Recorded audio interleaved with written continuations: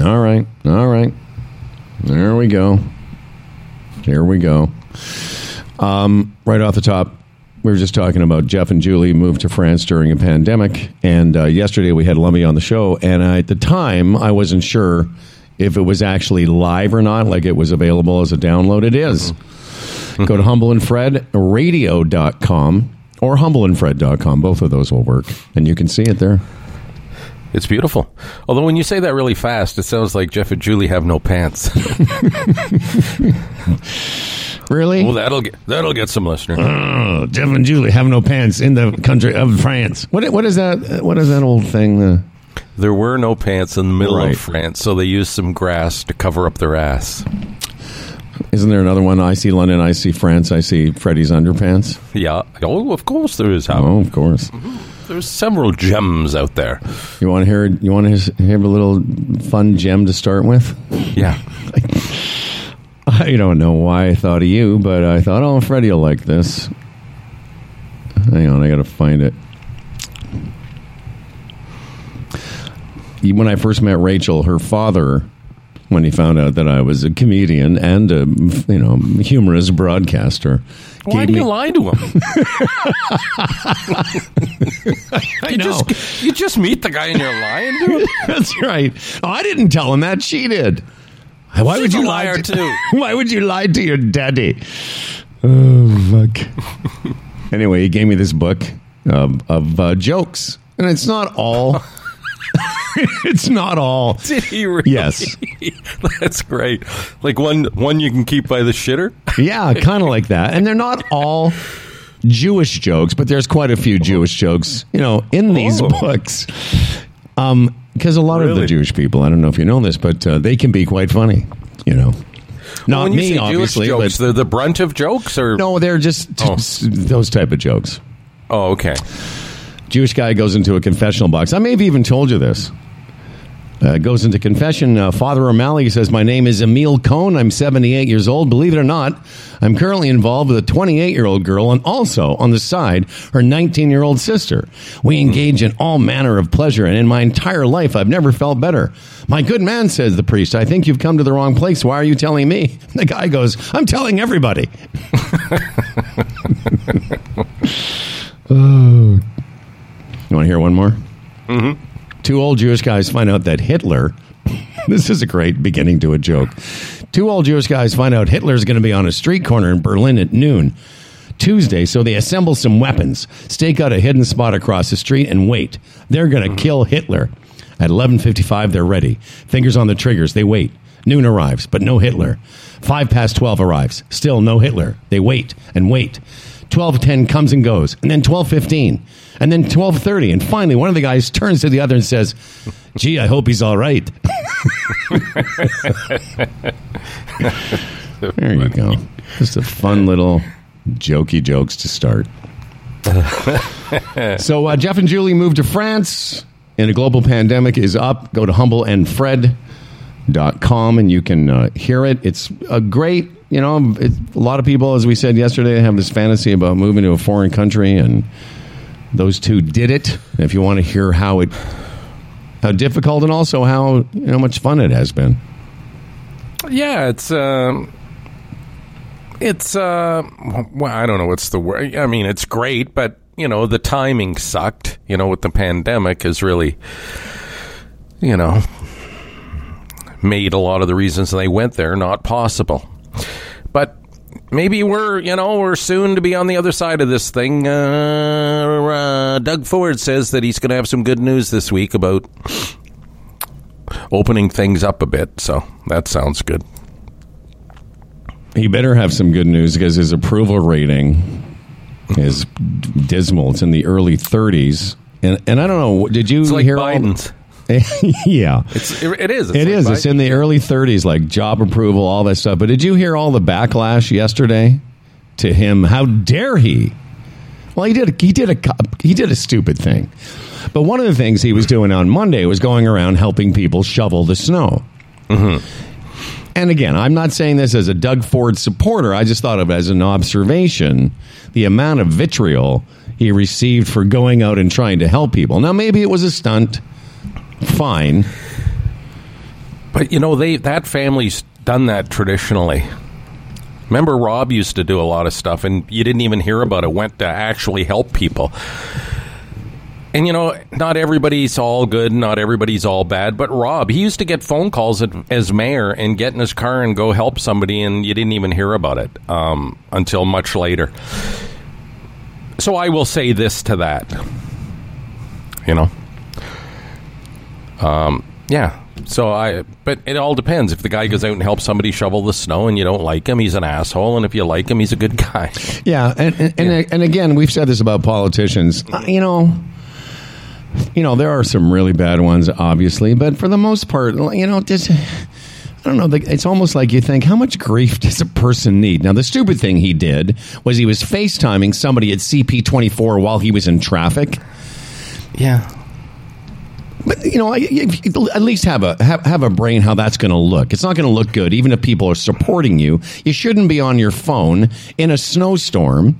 I know he was doing a report. And No, but the thing is about that, too, Howard. I mean, he didn't have the phone in his hand. It was in one of the holders, and he must have hit the thing, and it was FaceTime. He's driving the traffic, and every so often just look down at it, glance down at the phone, like you would if you were on Google Maps or something. Sure. But like, when you're if he'd have been driving along holding his phone, I could have seen the backlash. But what he was doing, he wasn't holding the phone. It was just showing the side of his face while he was driving with the odd glance at the phone. And that's another indication of piling up on the guy when... And to be honest, I didn't know that. I thought he was holding his phone. No. But I will tell you, but again, having a brain, it's not going to look good, you doing this. That I agree with. So, so I'll stand corrected that I didn't know. I thought he was holding it, which is stupid. But even in the holster, like... You have to think, I'm Doug, this is going to inflame the people that don't like me and just give them more fodder for it. But the fact that he was out there shoveling and... But I guess there's points... You get to a point as a politician like him where he's so... It's so volatile with him. And polarizing. If you sat down every day and tried to think of the things you might do to piss people off, that you'd spend your whole day doing that. Yeah. No, it's true. I don't know what's going to happen. Maybe Dan will tell us about some more snow. I know he's not a weatherman anymore, but is there supposed to be more of this? Are we going to be out of it for a while? Because it was still a cry. I went driving yesterday for the first time since the storm, and it was wild around here on the side streets. It was single file because there's cars parked on the street. They shoveled down the middle, and 3 or 4 blocks on my way to where I was going, I had to stop while other people went by. All right. Well, brother, in a couple of weeks, it'll all be behind you. You too, apparently. Well, I don't know about that now. Come on. Well, Delise gave the okay for going away, but she doesn't want to fly, so it had to be driving. So we thought we would drive south, and of course, you'd have to pretty much go to Florida for... the warmest weather. Howard, I can't find anything to rent. It's unbelievable. I phoned a couple of places yesterday that I have used before, and she said, Fred, I'm sorry. Nobody's going on cruise ships, and nobody's going overseas like to Southeast Asia or the south of Spain like they used to. Everybody's coming to Florida.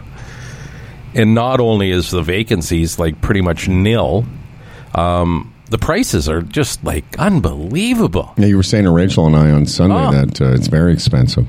But did you tell Dahl I think I might go back. I might be back into trying to get her on a plane mode. Well, I was going to say, that story yesterday, and I'm not even sure it was just a throwaway during the show at some point, and we're going to start the real show in a second. But there was that. I had that fact yesterday that the positivity rate amongst air travel is 26% lower than just being out in the population. It's 2%. Hey, listen, probably a lot less than going into a truck stop in West Virginia to have a piss. Oh, there's that word again, piss. Pissy. Yeah. I know I'm not going to convince Dahl by this, but you just think about all the people she knows, including us and Rachel. Charlie just got on a plane, got off a plane in Calgary. People are flying all the time. And even though they say, non-essential travel, at this age, of our lives, getting out of here for a month is essential travel. I mean, we could go to a place in Mexico where literally we would lead the same lifestyle as we do here, only be able to be outside a lot more. You could go rent a place, sort of isolated. I'll go to the grocery store. She doesn't have to. I go to the grocery store here, so I'll go to the grocery store there and mask. Like, I know there's a lot of reasons, but the fear lies in getting it there and then dealing with it there. That's the fear. Yeah, and I get in California. They have hospitals you can stay and all those options, but where you would go in Mexico, it has basically the same access to first world medicine. It's not you're not going to some beach community where like that, the town of San Miguel de Allende. They have beautiful facilities. Yeah, right. It's not like you're going to be like, we're in this fishing village and only Jorge has access to, medicine. Go talk to Jorge and get some anti-inflammatories. Anyway, well, I hope you figure out, because I got to get out of here. As I went. No, I get it. So do I. I'd love to. I took Stan for a 15-minute walk yesterday. His little paws were on the sidewalk, and it was just, these 8-foot tall snow banks everywhere. Where is Stan going to be during the? I got him boarded in a couple places. We're going to spend a couple weeks with my buddy North of You, and a couple weeks with Spencer. Oh, you can have him for a week if you want, little Stan. I would. I'm not sure my wife would. I mean, she loves Stan, but she loves not having dogs in the house too. And and he's doesn't shed a lot, but your place is pristine. It's like walking into a. It's like walking into the. Is it? I don't even have a name for a fancy. I don't even have a reference for a fancy furniture place. I was going to say IKEA, but it's not. Bowrings or one of those places. Roche Bobois. Yours is like walking into a Roche Bobois, whatever that is. All right. Let's do this. This episode of Humble and Fred was... No, that was the wrong one. The following episode of Humble and Fred is brought to you by Gig Sky, the Retirement Sherpa, the Chambers Plan, Healthgauge, Canna Cabana, GoDaddy, and our newest sponsor, Manscaped. If clean balls are important to you, and I know they are, get Manscaped for a cleaner ball every time. And now, here are two men whose nut game is on point. It's Humble and Fred. I love having Dan Duran say that out loud. It makes me laugh every time. Hi, everybody. It's Howard. It's Fred. It's the 19th of January. Ralph Benmergui joins us. Ralph's interesting character. Really has. There's a guy talking about morphed his persona from that of a, media guy. Not that he's not in the media, does a great podcast, but just how he's transitioned to sort of a spiritual advisor. He does a lot of stuff in the world of spirituality. But one of the things we should talk to him about today, and Boone suggested this, I'm glad he did that. We've been talking about the nature of death. A lot of famous people have died. Betty White, but Sidney Poitier, Bob Saget, Norm Macdonald. So I want to talk to Ralph, because what he does is he does a lot of counseling around impending death and such, and he'll have some stuff to say about that. And what about the afterlife? Yes. I mean, we've been talking about afterlife all this week. What about the afterlife? I told you, I keep thinking about my father-in-law. He, as Seventh-day Adventist, he was convinced that once he checked out of here, he was checking into, you want to talk about a nice environment with great furniture That's right. and beautiful surroundings. He was on his way to wherever those people think they're going. And for his sake, I hope he's there. I don't think so, but I can't remember how old I was when I decided that it wouldn't serve me anymore to think that people were looking down on me because I was doing disgusting things to myself. So I thought, well, that can't be true, because that whole thing, your grandparents are looking down on you. I'm like, I hope not. Isn't that wild? I have those thoughts. I've had those thoughts, too. It's like, geez, my dad wouldn't want to see me doing this. Yeah. Is he? That's right. Is he watching this? Yeah. No, I don't want any fucking CSI heaven. I don't need anybody looking at what I'm doing. But I thought that would be an interesting place to go with Ralph, because we've kind of wrung out the politics, and even though when you came on the Zoom meeting this morning, I was listening to something on CNN But as I said to you, sometimes I think about American politics and some Canadian politics and the anti-vax hesitancy and all this stuff. And I think, there's no real answer. There's no definitive. There's not going to be a day of reckoning, and it's just better to leave it alone, I guess. Yeah, I heard what you were listening to was CNN referencing Fox, which I think they should, because when a television network becomes more powerful than the party it supports, that's crazy. Yeah. Because on many levels, that's the situation. Like Sean Hannity was an advisor to Trump, it turns out now, like an inside advisor. And Tucker Carlson can chastise Ted Cruz live on TV. That's weird stuff, man. That clip played again today. When I first saw it, whenever it was a couple weeks ago, I just thought, if I were Ted Cruz, you just let a TV presenter bitch slap you and make you look stupid and small, and you think that's the pathway to the presidency? And you let him, because you know that this network speaks to the people who are going to vote for me. Like, you push back against Tucker Carlson, you might piss off Billy Bob there in Alabama. You ain't gonna vote for Ted because Tucker don't like him.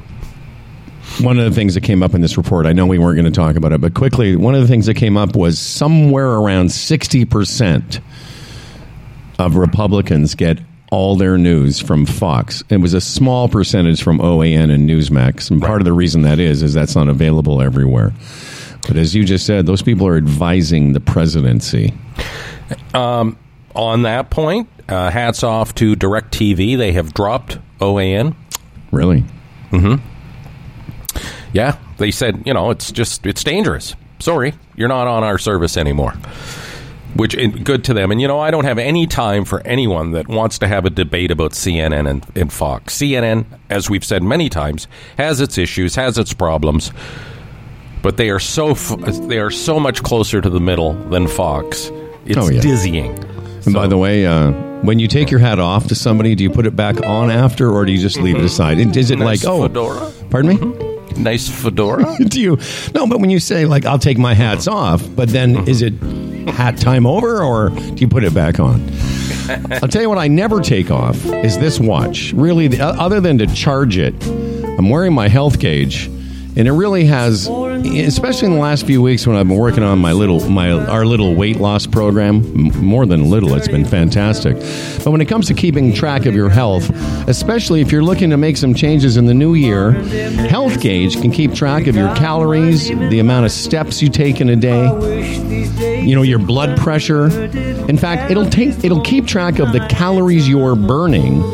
If you try and take in, less calories than you burn more calories than you take in, you lose weight.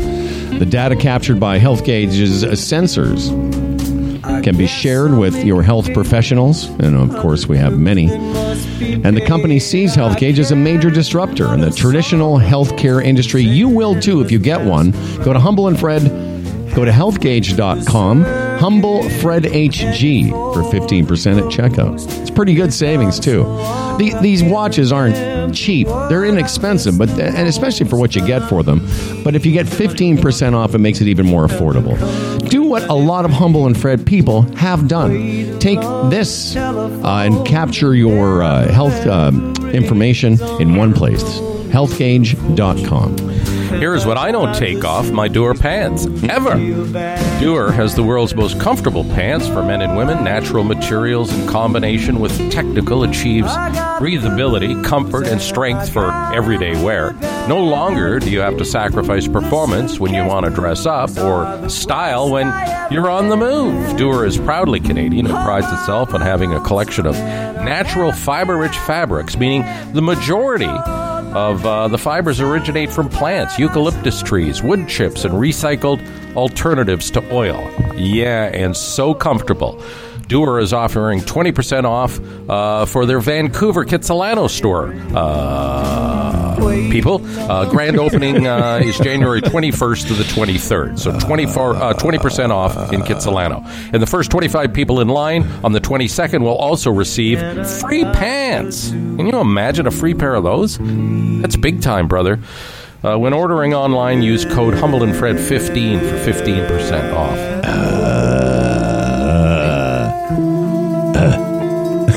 No, when just in the middle there, you just went, I know. That's a free pants. Free pants. That's a good deal. Hey, we've got a good deal for everyone, too. Next week, we're going to tell you about a promotion we're doing with Dewar for Valentine's Day. And for the next 3 weeks or so, we're going to give away free pants. And there's going to be a grand prize. We'll have the details on the show tomorrow, but it'll start next Monday. So if you've always wanted to get into a pair of Dewars, now will be your chance. In the meantime, hi guys. Just a couple quick emails here in response to some stuff from yesterday. You want to skip down? I mean, we can get to Tom from Kobe, Japan, another time. Same with the long one in the middle if you want. We can go right to the burst out laughing. Yeah, or yes, that one. Go ahead. No, and you then do I'll it. read the warning. Oh, okay, I'll do this one. Hi, guys. I burst out laughing when Fred started to talk about a piss report from Humble as a new daily feature. This is what people who listen to our show think. I think you should do this. Modernize the title, The Humble Report, and call it The Humble Stream. Keep us laughing, you guys. Or keep us laughing. Love you guys. And that's from Justin Deverenis. Thank you, Justin. On that note, how is what's the update today? What's the status? The latest? Yeah. It's good, like I drink a lot of water, so I go to the washroom a lot. During the day, it doesn't seem to be an issue. For some reason, later in the day, the last couple of evenings, it's gotten a bit more urgent. But for the most part, I'd say, pretty good. I don't know if that's a good sign or not. I don't know. It seems fine. Is it still burning like a venereal disease? Well, it depends on what venereal disease you're talking about, Oh, Well, that's not fair. We don't. Rachel What? just walks. What's the Rachel matter? just walks by because we're talking. We were talking about other stuff. well, you said the other day that you were getting sort of like a stinging or a burning sensation. I know. And that often comes with those. She I was just making a comparison. I was just trying to. Well, I don't think it's as painful as syphilis, but So Rachel just happened to be walking by and just as accused that. us. And by the way, Accused us of the dirty talk. Well, yeah, she just. Oh, hey, can I tell him about the other thing? Yeah. The thing Yes, you from can. yesterday? Are you sure? And this is, I know that this happens with you and Doll all the time, but now it's happening with me and my love here. She's working she was here yesterday working. Yes. Because she works on Zoom all day like everyone else. Right. Mm-hmm. And so she was working in the studio because she had some calls to make, grown-up stuff. Mm-hmm. And, of course, I've got my show lineup here. You can see it there, everyone. There are all the things that are going to be on the show. Right. And so I had just written down something from the day before. We were talking to Terry Hart, and I wanted to remember to run something by you, which I often do. And I just wrote Terry Hart, GILF, GILF. Oh, right. Because when we were talking to her, and we never said anything at the time, but she mentioned that she's got an older husband, and they have a grandchild. Yes. And I thought I would see if, I don't know. I just thought, well, would that be a GILF? She's an early, I don't even, she just turned 50, I think. I don't even know how old she is, but, the point is she's looks very young and attractive to be, much like your wife. Right, Hard to imagine. No, I'm not saying that about Doll. I'm not saying that about Doll. anyway, she found that she just asked me about it, and it became a little bit of a thing. Did she know what a GILF was, or did you have to explain it to her?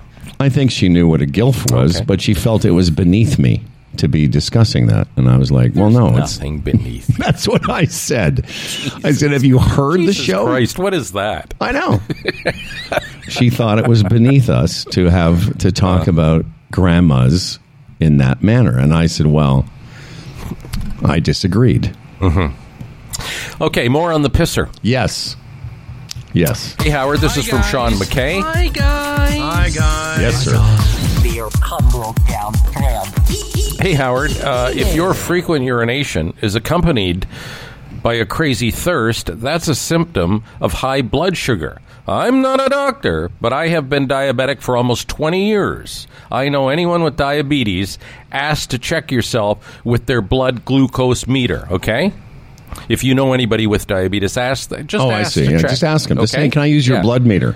Yes. Right. I hope I'm wrong. It is a pain in the ass to deal with. Yes, I know. I've heard it is. Glad to hear you guys. Excuse me. The pain in the ass is to diabetes. You don't want that. Yeah. Yeah. Oh, yeah, absolutely. And well, let me just say, before you get to the Noom thing, I don't have that. I don't have a crazy thirst. I just have sometimes. Although again, it's nowhere near as bad as it was last week. So something's gotten better. And if it's bladder cancer, it didn't cure itself, right? Or if it's a prostate issue, I wouldn't be able to go, right? Well, none of those things. I'm able to go. But thanks, Sean. What else does he say? You have a thirst for life. You have a That's a right. thirst for golf. Glad to hear you guys are working apparently. with Noom. I did it a few years ago. It definitely worked. I got down to my goal weight, and from what I learned using Noom, I've kept the weight off. Excellent. Thank you, Sean McKay. On that weight thing, it popped up a couple of times. 3,500 extra calories equals a pound. That theory. Yeah. Well, I kept thinking, what time frame would that be? Like, like a fatty weekend, 1 week at an all-inclusive resort? But then I figured that could pretty much... That would be, you could easily do that over a month. 3,500 extra calories, which would mean gaining a pound a month, which is quite a bit when you think about it, right? I think you could do it in less than a month. But I mean, it depends. There's some weight that is permanent weight. Maybe I think it's like taking it off. And I don't know the answer to this, but I mean, right. If you can only lose weight safely at around a couple of pounds a week, a pound and a half, well, how quickly could you actually gain a pound? Because, you're going to be burning. If you had a meal, like you were talking about eating those peanuts, that's 1,000 calories or 1,500 calories. But you've also been active, and so it's not all going into fat. No, some I know, of it but is. Some percentage of it would be. I wasn't at the end of my story. Oh, I'm sorry. I gained about 12 pounds.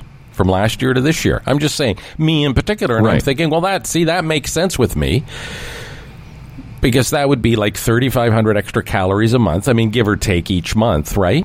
But I could see that, like, that's the chips, and that's the peanuts, and that's the craft beer over the month. Yeah, you could pile up an extra 3,500, and even more because, again, with the exercise and stuff.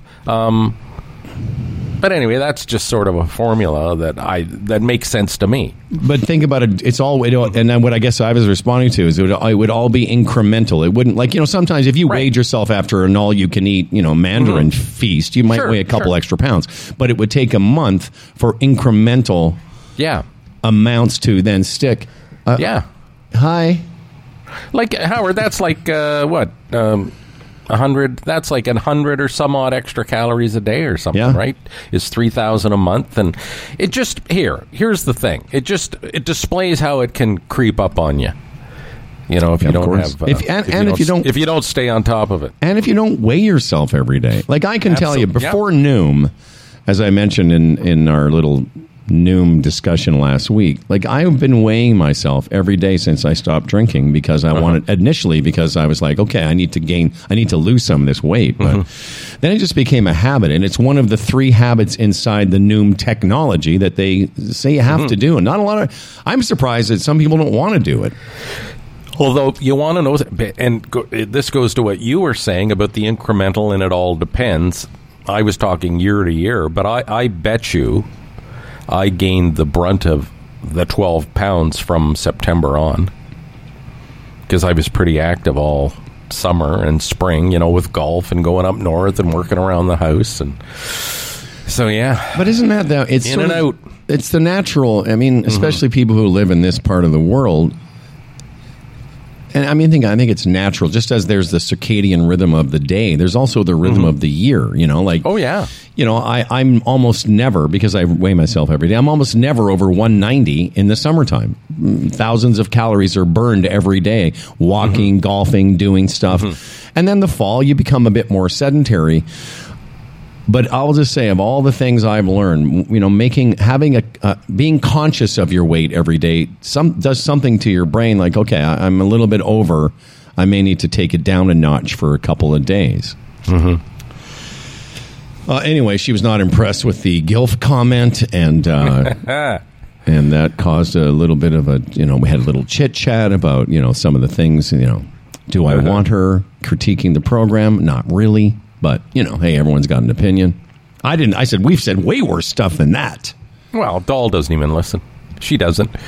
And I told you, I called her on it a few weeks ago. She's talking about this podcast and that podcast. And I said, isn't that something? You're all excited about these podcasts, and your husband has one, a rather successful one, maybe one of the most successful in Canada. Yes, I said it. And you don't listen to it. Does that bother you? She said. I said, no, I understand, because half the time you'd be all bent out of shape because you'd have thought that I said something that I shouldn't have and not fully understood where it came from and why we're saying it, or our style of comedy and all that type of stuff. So it might be the best. That's a good idea. I should have said that. Should just don't listen. This is not for you. Well, that's what I used to. That's what I'd say to my mom. When we first started doing the podcast, and we had some before we went to radio, and we had, we were over a little overboard on the language and subject matter because we were so excited about doing a podcast. My mom would call me on it, and I said, "Mom, the best thing to do, just don't listen, okay?" But I love you guys. I'd say, "Yeah, but if this bothers you, I don't know what to say. You're going to be bothered all the time." Yeah, Junie was great. Junie she really was very supportive of us. I know, obviously you're her son, but she kept all the clippings, and she used to. I think she thought we had a good thing going. Speaking of podcasts, we've been discussing Smartless quite a bit. Have you heard about Smartless? The latest episode with Michael Moore. I tried again. I got to stop doing it at bedtime. It really is. First of all, I fall asleep on my back. Rachel's reading last night, and I just start to snore, and she pokes me, and I've got my headphones on, and but I just find it at bedtime I can't concentrate. Although I got through about 15 or 20 minutes of it last night, and they really talked a lot about Canada and just how different our country is, and I really liked that discussion. It was, of course, I was proud to hear him compliment us, and they talked about the documentary where he went to Canadian homes and just walked in, and people were like, "Hey, how you doing?" But I was going to say, the fact that came out that I'm not sure I had ever heard before was the fact about gun ownership. It's higher in Canada. It's higher in Canada per capita. We have more of us have guns in Canada per capita than they do in the States, yet we have almost no mass murders being defined as 4 people dying at one time. They have one of those every day, and we just don't have the murder rates. So we have guns. Yeah, but stricter laws. Yes. In the United States, they push back about those gun laws, those gun restrictions. I know. It's like anything else. The proof's in the pudding. They just don't want to face it or deal with it. The gun lobby and the yahoos. Yeah, something else. But if you haven't heard of Smartless before, I know you've heard of it, but if you haven't heard one before, this might be a good one to pop in, because it's sort of, they stayed on the narrative a little bit more in this one with Michael Moore. It wasn't as scattered, and sometimes it can get a little bit tangential. But I thought Sean, actually, again, I've turned around on him. I thought he asked some really good questions. Well, yeah, he really did. And they reminded us a couple of times during the show that they're not political, because they don't want to go into politics too much, because they don't want to alienate that huge audience, any segment of it. I understand that.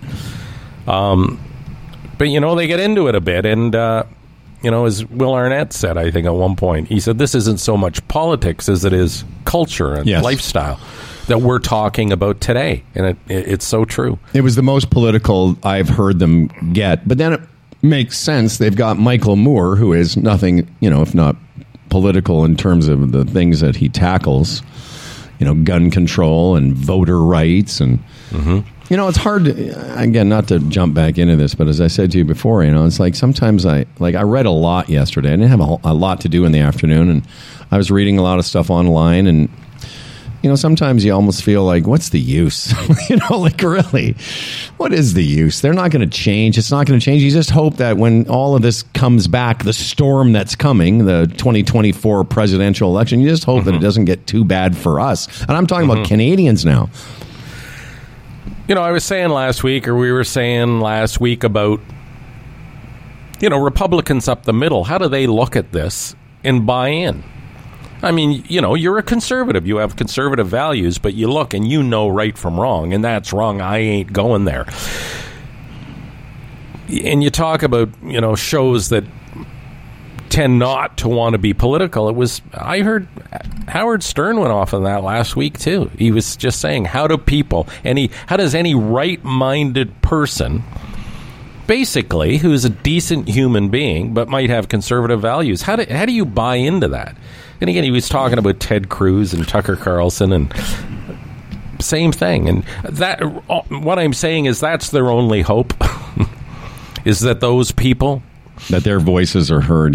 Yeah. It's funny, we're talking about Dahl and Rachel maybe not listening to us. What does Stern's wife think? Because one second he's doing that, then I turned him on yesterday, and literally they spent, a half an hour talking about some woman who wants to blow Bobo while she fingers his bum, and Bobo wants one of the other guys in the show to come and watch. No, I know. This is like 25 minutes. No, I know. I heard part of that as well. Anyhow, Ralph and you know what the crazy thing is, and how you get to that position that he's in. It's I guess because it's balanced with other things that are compelling, and I guess the interviews. It's if Joe Average Unknown did the same show yesterday, he'd be a pig, and that's all he's got to offer, and that's your idea being funny, but it's on the Howard Stern show, and then all of a sudden there's some validity to it. You know what I'm saying? Yeah, I do. I was going to say, Ralph Ben-Murgie's coming up at the same time we've just spent, a few minutes talking about pisses. So, we have some of that too. Before we get to Ralph, though, and I know we've already talked about our friends at HealthGauge and our friends at Dewar, but Ralph Ben-Murgie, as most people would expect, is today's Gig Sky guest of the day. And that's not nothing, my friend. No, it isn't. All Gig Sky data plans are prepaid with no contracts or recurring fees. You get what you pay for, and your service is never, ever throttled, okay? Download the Gig Sky app today. Enter code HF2021 for $5 off your first plan, or visit gigsky.com for more information. And how about this? Gig Sky's latest service offering includes mobile data while flying. When traveling on selected airlines and routes, you can get mobile data. Go to gigsky.com/aeromobile to see the list of partner airlines, okay? And they've just started a great Gig Sky travel rewards program. Go to gigsky.com to find out about that as well. And let me tell you, this program is being baked fresh each and every day, brought to you by GoDaddy. GoDaddy.ca to learn more. Powering small business and entrepreneurs for over 25 years. You've heard of GoDaddy. Maybe now's the time you use the GoDaddy. Servicing over 20 million customers worldwide, GoDaddy is where people come to get a domain, create a website, and everything else you need to get your business online. There's no better time than now to get your idea going online with GoDaddy. You can find your domain, easily create your website. It's all there. They do it all for you and finally bring everything you've thought to life. With GoDaddy's free and friendly 24/7 phone support, they're also here to help you every step of the way. You can even start your website for free, man, with GoDaddy. No credit card is even required. Why don't you just do it, man? Visit GoDaddy.ca to learn more.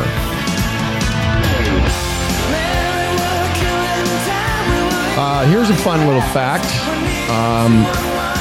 This 5G rollout in the States, and it's not going to affect Canada, and I don't want to get too technical because I'll screw it up, but there's a big story yesterday that thousands of airports could be potentially affected because, and maybe Dan's better to explain this, but there are these different frequencies that all these services operate, and the frequency, the narrow band that the 5G network, when it rolls out, is going to occupy is also very similar to altimeters and the radio frequencies in airplanes.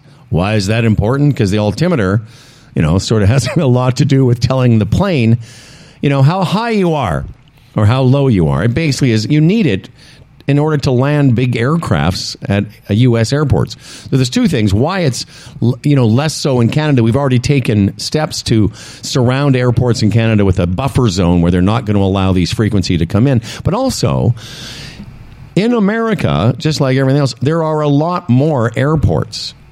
There are a lot more big airports. There's a lot more small airports. In Canada, a lot of our smaller airports, there's a lot of space in between places to land in our countries, you can imagine. In the States, it's just dotted with, if you look at a map of Florida, an aviation map of Florida, it's just little airport after airport. It's unbelievable. So that is going to it could affect apparently half of the major airports in the States.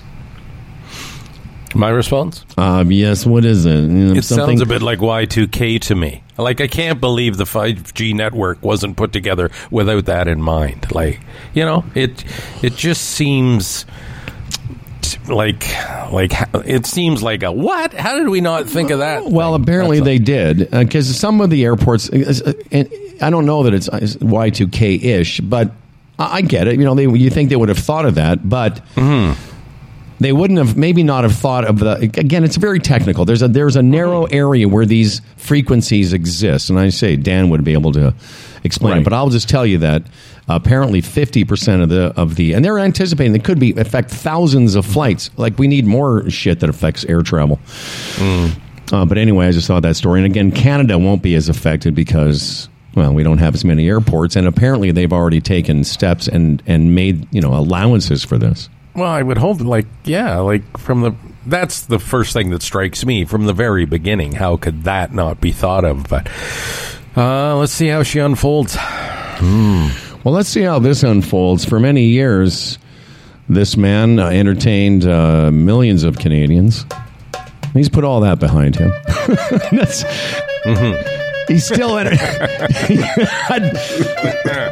I was doing a little bit of a bit there. He now is turned inward and become more of a spiritual advisor.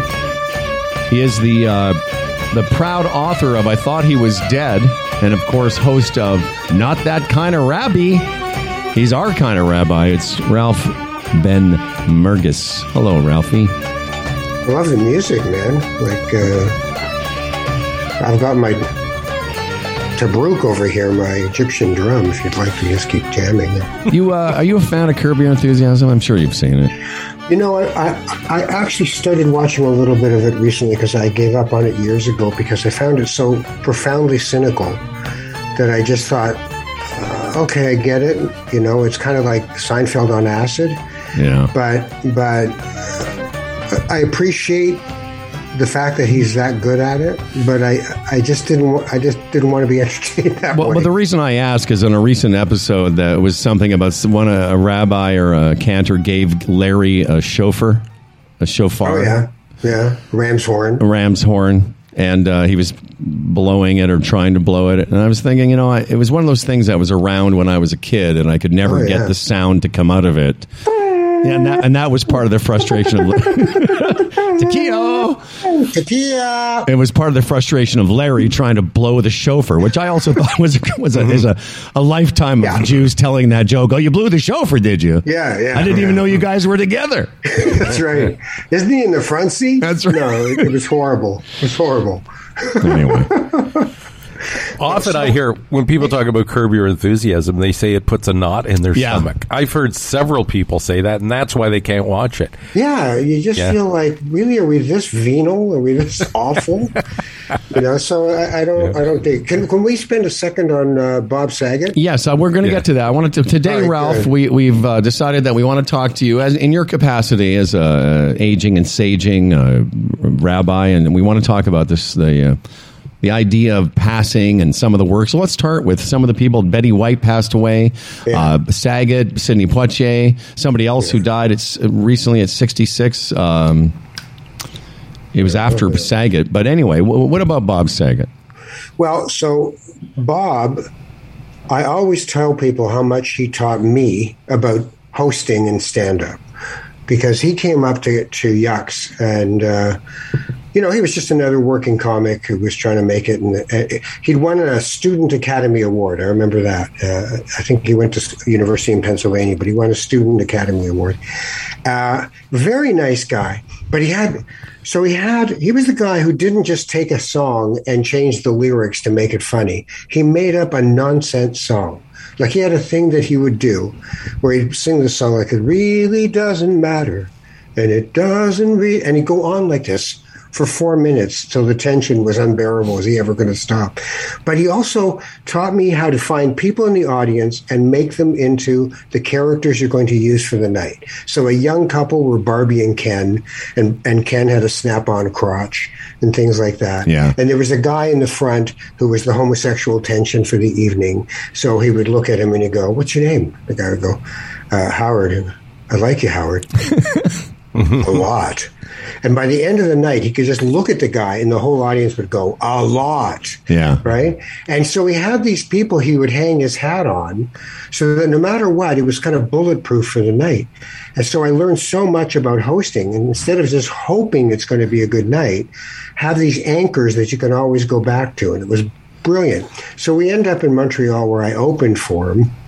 And I was at that point when I was doing an act, it was all characters. I wasn't talking about things with the audience. I was just doing characters because I come from acting.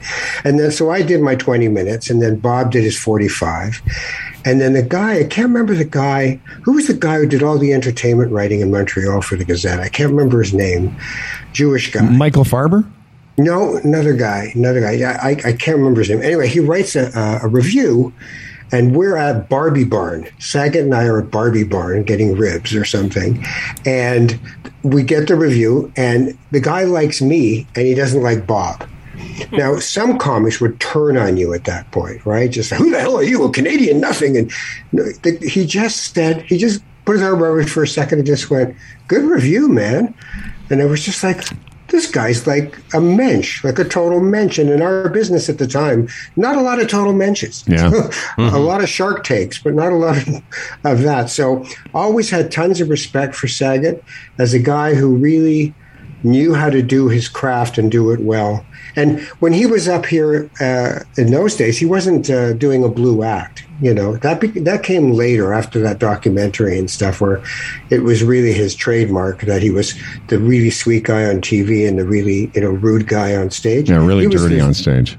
Yeah, he was the sweet guy. He wasn't the dirty guy at the time. But I really, when I heard about him dying, I was sad. But I also thought to myself, if you're going to do it, like, you should be on a gig, finish the gig, go back, die. That's right. That's die with your boots on. So I liked it for that. You say that style of hosting. When I first met you, you were hosting. The very first time I saw you, you were the host of the show that night, and not a lot of guys like you and I that enjoyed that. I guess maybe it's part of our broadcast background, but I always got a lot of work early when I became a professional, meaning I had no other job than doing stand-up, because I was willing to host. On the weeks I wasn't featuring or doing something else, I'd be willing to host, because as a radio guy, background TV guy, I found it easier than a lot of comedians. In fact, Fred, you'd be surprised. A lot of guys that do their 20 minutes, or even people that headline, they're not comfortable just being sort of out here like we are now, just having a conversation, because when you're hosting, part of your job is to set up the night. That's why you're there. That's why, by the way, in the Yuck Yuck system, the person who gets paid the second most is the MC. Yeah. And the beauty of the MC part is you don't have to kill the first time you walk on stage. You can build through the night because you're coming back and you're coming back again. And the other thing I loved about it, kind of the Buddhist part of it, was this can only happen tonight. Like whatever magic or chemistry is going to happen with you in the audience and the comics, that's Thursday. Don't try to do that on Friday. Yeah. It was Thursday. And the beauty of that was it was here and it was gone. And I had never liked doing an act. I never liked trying to remember all the bits in the right order and all. I just didn't like it. It didn't appeal to me in the same way as getting out there and doing it with people in a way that was never going to be done again. Like somebody would say something in the audience and you just have fun. That is interesting, too, because, a lot of comics you go up there. I mean, you need the laugh, and if the laugh doesn't come, you're in a horrible frame of mind. But that's and if you're thing. hosting, I mean, getting the laugh isn't as it's not as what I'm trying to say. Yeah, no. The thing is, it sort of happens, and this has happened to me many times where I have been respectfully, the funniest thing on the show that night, and people after have said to me, "Wow, you should do an act too because you're really funny." I'm like, well, "What did you think that was?" Because it's material presented in a way that seems sort of natural, and then But the cool thing is, if you do well off the top, what you get to do is come back, and now, as Ralph said, you're building because they already like you, and you get to come back and do more stuff. And I get it. If I emceed too many weeks in a row, it impacted my ability to do 40 minutes because you hadn't strung that together. But what I ended up doing when I was doing my act is I would put some of that MC stuff in there because I was comfortable doing it.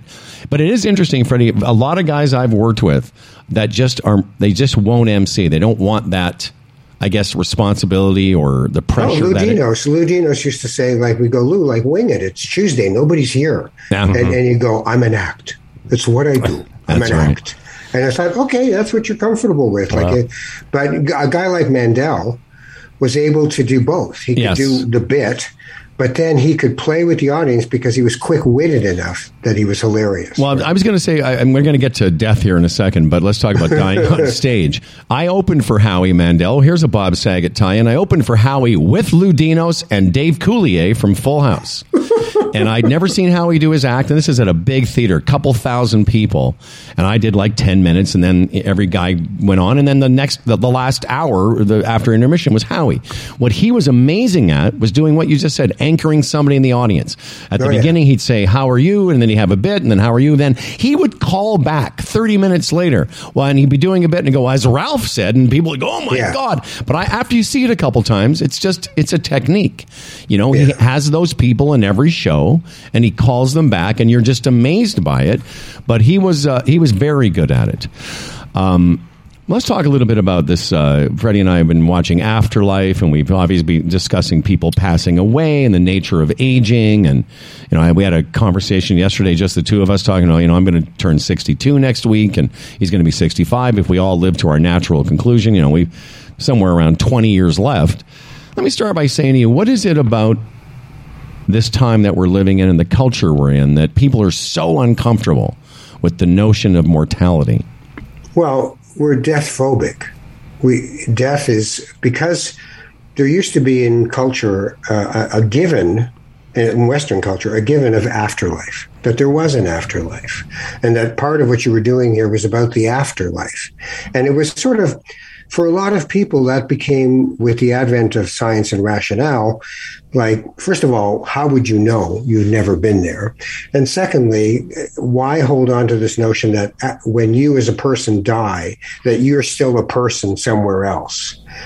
There's the physics of energy never dying. So the energy that's part of who we are and the impermanence of who we are does carry on. But is it a spirit? We don't know. So for a lot of people, it became that. But we as a society don't want to know anything about death. It is the worst thing that could ever happen to anyone. And yet, what's Dustin Hoffman's line on his tombstone? I knew this would happen. right? Right? So that's, if it's the worst thing that could ever happen, who the hell would want to do it? So we never treat it as a passage. We never treat it as a part of living. And now, with palliative care, we can actually skip the dying part and just be dead. Because if there's enough morphine in you, you don't even know where you are anymore. Mm-hmm. And then you're dead. And we can actually, if we have enough justification, make an appointment to die. I'm going to die on Friday at 2. Family, please come. Right? And you die. So we're trying to take the suffering out of it, and we're trying to take the journey out of it, because we don't want to know about it. In other cultures, death is not treated that way. Here, you can't even tell people what age you are. You know, it's supposed to be this horrible secret that you're actually in the autumn of your life. You're in your 60s. Oh, really? You're telling people? Because the other thing you're signaling to people, and I just saw a tweet on this morning, a woman saying she was pushed out of her job. It took them 3 years to push her out because she was in her late 50s now, and they wanted a 25-year-old. You can pay them half what you're paying the 53-year-old. So ageism is one of the last acceptable isms in our culture. 5% of characters on TV are over 65. And those people are decrepit, incontinent, inappropriate, right? They're awful. They stink. You know, they're the punchline of a joke. They're not the lead character in the show. But now, as the boomer generation of actors, Kaminsky method, you know, we're starting to see people act as their age and deal with those issues, because you've got still a bulge of population that's going, now that's me, right? Mm-hmm. And that age is getting older all the time, right? Sure. Like, that's the other thing. We die more than once in life. Like, if you can live to 82, right? I mean, you know, you've had 2 lives by then, right? People used to be dead at 50, right? You know, Ralph, I was telling Howard about my father-in-law. He was Seventh-day Adventist, and you know, his whole existence was knowing that it's only going to get better after I die. Right. And the sad thing was, his biggest regret, he told me this 2 months before he died, his biggest regret is that he didn't show the rest of us the way. He should have done a better job on bringing us over to realize that there's an afterlife that's fantastic. There's going to be a horrible ending to this world, and I want to make sure that you guys are part of this afterlife that I'm going to. This ascension to the paradise. And it was sad, because he spent so much time living, worrying about when he was dead, and being the type of person that go to wherever he thought he was going. And I said to Howard, you know, I mean, I hope he's there. I mean, I pretty much know he's not, but it was just overall just a sad thing to me. Yeah, I mean, if your whole life is predicated on this is the rehearsal, the real thing happens next, then, you know, I write about it and I thought he was dead. Just this whole idea that, no, this isn't the rehearsal. This is what you have in this incarnation of whatever you are. The rest is not up to us. It's unknowable. It's like in Judaism, God is unknowable. You can't. That's why there's no icons of God in a synagogue, because you can't possibly know what is creating this insane universal insane. Like, it's just crazy what's going on when you see the pictures from the stars. It's like, really? If there's literally a trillion billion stars in this universe, then who are we to think that this is what life is really, us? Right, and then we carry on. So there's a vanity to that. But there was also a comfort for people in that, because life was very short. Right? You're talking about when people had these belief systems firmly in place, that to be 47 was to be an old man. Yeah. Right? And now we never want to grow old. We spend, even men, not just women, men are spending billions of dollars on hair dye and eye tucks, and nobody wants to be old, because nobody says old and improved. I want to talk about the nature of, you know, you've done all these workshops, aging and saging, and I brought this up yesterday. I had spent some time over the holidays with some people in their 80s, and I was sort of struck by the notion, if Fred and I at this age and your age, if we're having thoughts and contemplating mortality, when you've done some counseling with people at the end of life in their late 70s and early 80s, and I said to Freddie yesterday, like, how is your whole day not occupied with, well, this will be my last time to watch the Masters? You know what I mean? Like, right. What? You know what? I think the people I like, one of my clients now is 84, and he is still completely curious about life. He is still cares about environmental things and the environmental movement. He takes online yoga classes. He engages with people because the other side of that isn't, well, what's the point anymore? I'm going to be dead. It's savor this, enjoy this, right? And find a way to, because the arrogance that we have is that, did Bob Saget, I mean, when John Mayer and that other guy went and got his car from LAX, did you that story? No. It's a beautiful story. John Mayer, and I can't remember the name of the comic, they're really close friends with him, right? So he dies on the road at 66, thinking he's like just starting another career thing. He's dead. Well, he had his car at LAX because he had driven there and was going to pick it up and go home when it was over. So these guys decide they're going to go and get his car. And they decide to record it. And it's really moving, right? Like, they loved Bob Saget. That was the thing about Bob. Everybody who knew him well, who's been speaking about him, loved him. He was just the nicest guy, right? So they go to get his car, and you realize our assumptions are that you have to wait. You know, I'll just put this off. If I make it to 75, I'll worry about 76. But we don't know how long the journey is. So just no matter what part of it you're on, you could die. So just put that in a corner and make it bring value to the way you live your life now. Not fear, but value, right? Like, what if you say goodbye to someone you love in any day, really make sure you say it. I'll see you later. I love you. So that's the last thing you said to them. Not, okay, anyway, I got to go. Bye. Which is most of our lives, right? Right, and you exactly. Don't, listen, Howard, I'm sure you're the same way, and I am with my mother and father. My mother more, though, like, just, it goes through my mind, why didn't I say this? Why didn't I say that? Why? I wish I'd have had this conversation. And those things you just take for granted, you never get around to, and once they're gone, it plays on me some days when I think of the things that I probably should have said to my mother. And I know she would have loved hearing, too. Well, I have people write an oh my God letter to the people they love, which is they find out you died, they go, oh my God. Yes. And then they read the letter that you wrote to them that year to say, this is what I want to tell you. I want to tell you how much I love you. And like Howard writes to his daughter, I want to tell you how much I love you. And Tiger. I would write to Tiger as well. and what you've taught me in my life and how much I value you. And then what happens after you've written this thing is you actually start to talk that way to the people you love, because you realize, what am I waiting for? Yeah. There's no deathbed movie scene. Yeah, and that's the thing. That's such a great point, and you're right, Fred. You know, like I've talked to somebody recently, and they were turning 50, and I said, you know, for me, turning 40 was a non-event, and turning 60 wasn't bad, but turning 50, I think, is tough for a lot of people. The midlife crisis, the cliche, and all of it. But one of the reasons I think that exists is because it's really the first time that you start to feel like there's an end to this thing. I think that's part of contemplating your mortality, is what sends people into a midlife, maybe not a crisis, but certainly a midlife contemplation of a reckoning of things. And maybe you start to also think of things as more precious as you get a little bit older. Yeah.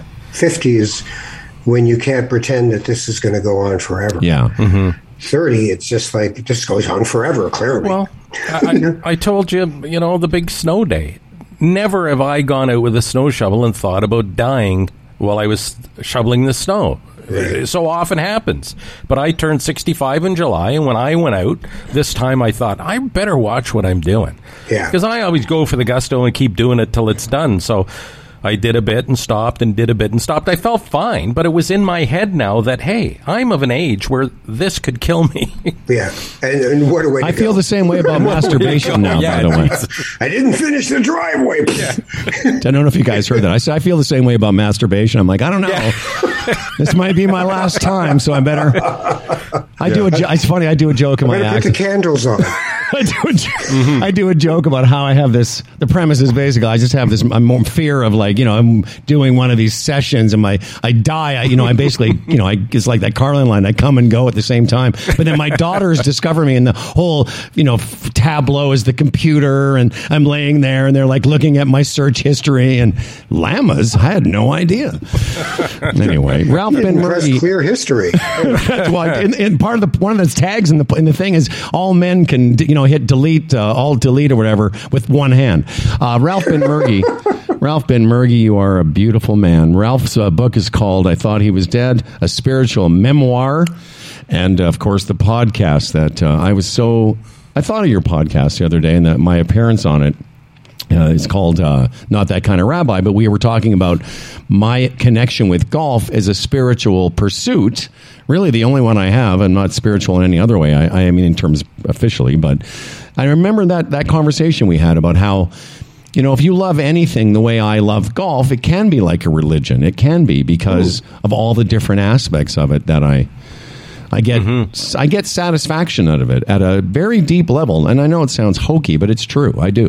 Yeah, but more people need that. Like, I envy that. Like, people that have, that's a hobby to you, I guess, whatever. It's beyond people a hobby. That are really into hobbies that just can actually totally detach themselves from the world for a few hours a day doing that thing.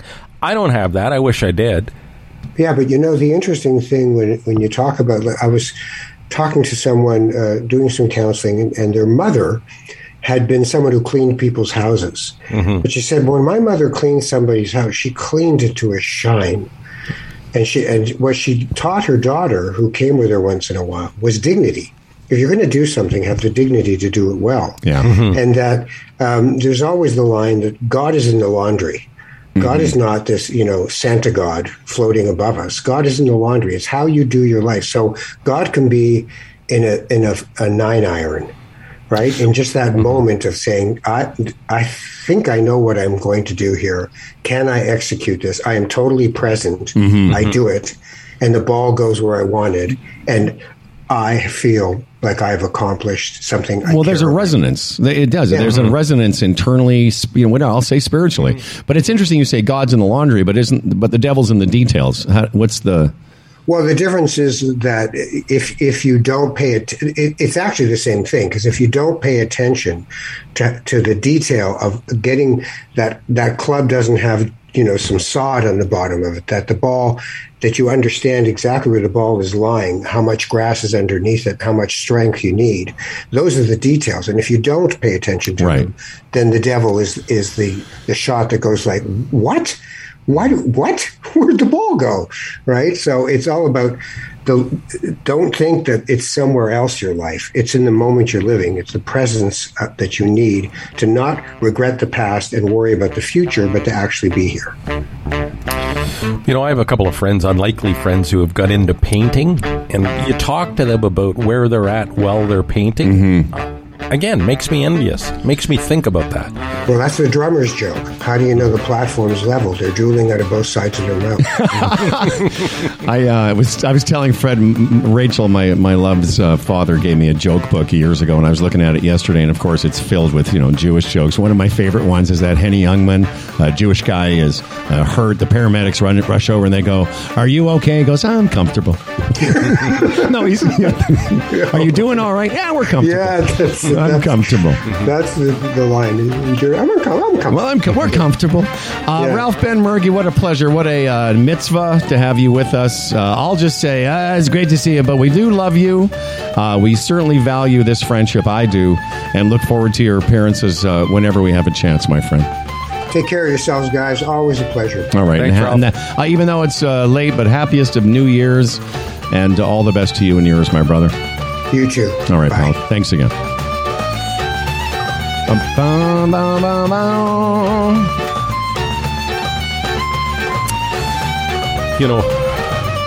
Ralph referenced the Barbie Barn. Yeah, I used to go there. Yeah, one of my biggest restaurant disappointments ever was going to the Barbie Barn. It really was. People talked about it, and then finally I got to go to the Barbie Barn, and I think Swiss Chalet's better, to be honest. Well, I don't remember. I just remember going there when I moved to Montreal. I'm you got to go to Barbie Barn. Everyone in the radio station, Barbie Barn. Yeah. I'm like, it's not that good. No. There was another. Was it Tony Romas? Was that a rib place? Yes. Yeah. I thought they were better. Mm-hmm. But the Barbie Barn is one of those Montreal things. There are some, you got to go to Ben's. Well, when Ben's existed, it was good. And Schwartz is the same thing. Right. Listen, before we get to Dan Duran, maybe we could talk a little bit about our good friends at the Chamber Plan. Yes. Yes. Why don't we do that? Yes. Dan Duran will wait. Sure. It's Canada's number one group benefits plan for small business. The official name, Chambers of Commerce Group Insurance Plan. It's been around for 40 years, 30,000 Canadian small businesses part of this. If you have a small business and you've often wondered about the possibility of having a benefits package, go there today, chamberplan.ca. You can get a free quote. They've done a fantastic job of holding premiums down, over the past several years, but even during these tough times we've been through over the past couple of years, whether it's prescriptions or dental. They have great travel insurance, as a matter of fact, cover COVID. They have therapies, the Teladoc system where you can get counseling right from the comfort of your own home. You know how important that is nowadays. Again, Chambers of Commerce Group Insurance Plan for small business. Listen, it doesn't matter how big your business is. There is a plan for you, but you must investigate. Chamberplan.ca. I did a little investigation. I forgot to mention this to you. I was corresponding with our agent because, most people know by now our company uses a Chamber Plan. That's how we got started. If you're a Chamber Plan member, that travel medical insurance is still there with COVID, 180 days. That should give you some comfort if you're thinking of traveling somewhere and worrying about being hospitalized if you have the Chamber Plan. If you're planning to up your cannabis game, of course, we recommend Canna Cabana. CannaCabana.com. Unbelievable and unbeatable prices. The lowest prices on cannabis guaranteed, over 100 stores across the country. No hassle, no guessing, no better place to get your weed. And as I've discovered recently, what a knowledgeable staff. I was in the Parliament store on Sunday, and on our buddy Andy's recommend, I got this stuff. Dan, I hope I have some by the time you're here next time, because it's, what it reminded me, Dan? When we were younger in the 80s, when you would get, once in a while, because most of the weeds sucked, but once in a while you'd get some Thai or Hawaiian or Jamaican, and it had it was almost stickier. Remember that kind of... it was so good and so rich and fresh. Well, this is what this weed, White Lightning, is like. It's got that sticky, resiny feel. Oh, yeah. And, it does the job, Dan. It does the job. It does the job. Because in the day, you'd have to smoke a whole joint, or what do they call it, Jamaica, a trumpet, a huge thing to sort of get where you wanted to be. No, the joke in my act, I say, we used to all have one joint, and it was the size of a baguette, and it's barely got you high. It was ridiculous. Anyway, if you're looking for the best weed, the lowest prices guaranteed. In fact, what these guys do at Canna Cabana, which is amazing, is they will actually match. If you find it somewhere else, they'll if you can find it lower, they'll match it. You won't be able to, so just go right to CannaCabana.com. All right, Dan. We're going to take a break from Manscaped today. We'll come back with that tomorrow. So in the meantime, it's Dan time. Oh, here's to a fella named Dan Duran, a hell of a guy with a hella big wang, the quintessential anchor man. His voice is nice and low. Dan Duran, the anchorman comes. As for credentials, he has none. Can't tell a headline from his bum, but his voice is nice and low. Dan Duran, the anchorman's here. He's prone to falling off his chair, but he's got a big wang, so he don't care, and his voice is nice and low. My voice is nice and low. And now with Humble and Fred News, Lakeside, here's Dan Duran. Here's something they're doing in Switzerland that we here in the editorial department in the Dan Duran newsroom think is a good idea. Switzerland has begun reporting COVID deaths among 3 different groups of people. The unvaccinated, the vaccinated who have not received a booster shot, and the vaccinated who have been boosted. And interesting. It's a kind of a passive way of showing where you'll be at if you don't get vaccinated, because the curves on the graph that I saw were just astonishing how much at risk you are if you do not get vaccinated. I think that's great. Actually, I thought of this the other day. Maybe Freddie and I were talking about it, but I wish they would also, because I had that stat about basically from 60 plus. That's about 60% of people dying from COVID, whether you're vaccinated or not. It's just older people, and then in the 80 to 79 category, it's massive. I wish they would do it not only by those categories, but by age group and comorbidity. Yeah. Well, Ontario started, which I agreed with last week. You know, those in hospital with COVID, because of COVID, or those who came in for different reasons and tested positive. And people go, what's the difference? Well, it's important because those people in the hospital that tested for other, but had something else, right. It's just good to know that exclusively here's the COVID problem. I thought the same thing. It's funny, when I was having my pee-pee troubles, I thought, well, if I have a kidney stone, because I looked it up in the middle of the night, so I go into the hospital with a kidney stone, but maybe I'm not going there for COVID, but I might be COVID positive.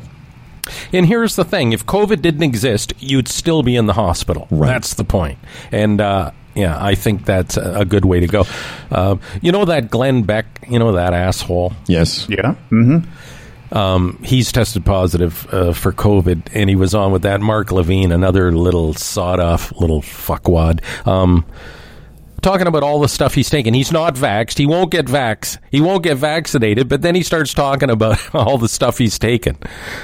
Oh no! I the heard hydrochloroquine and the ivermectin. So I'm saying, and it's that's the question. So you're willing to put all that shit into your body, but not have a simple vaccine? No, I heard him go to the end of the earth not to get the vaccine and do all these other things. His phrase was, "Yeah, my doctors are throwing everything at it." Well, how about a fucking needle full of vaccine, you idiot? I know. I'll throw that at it.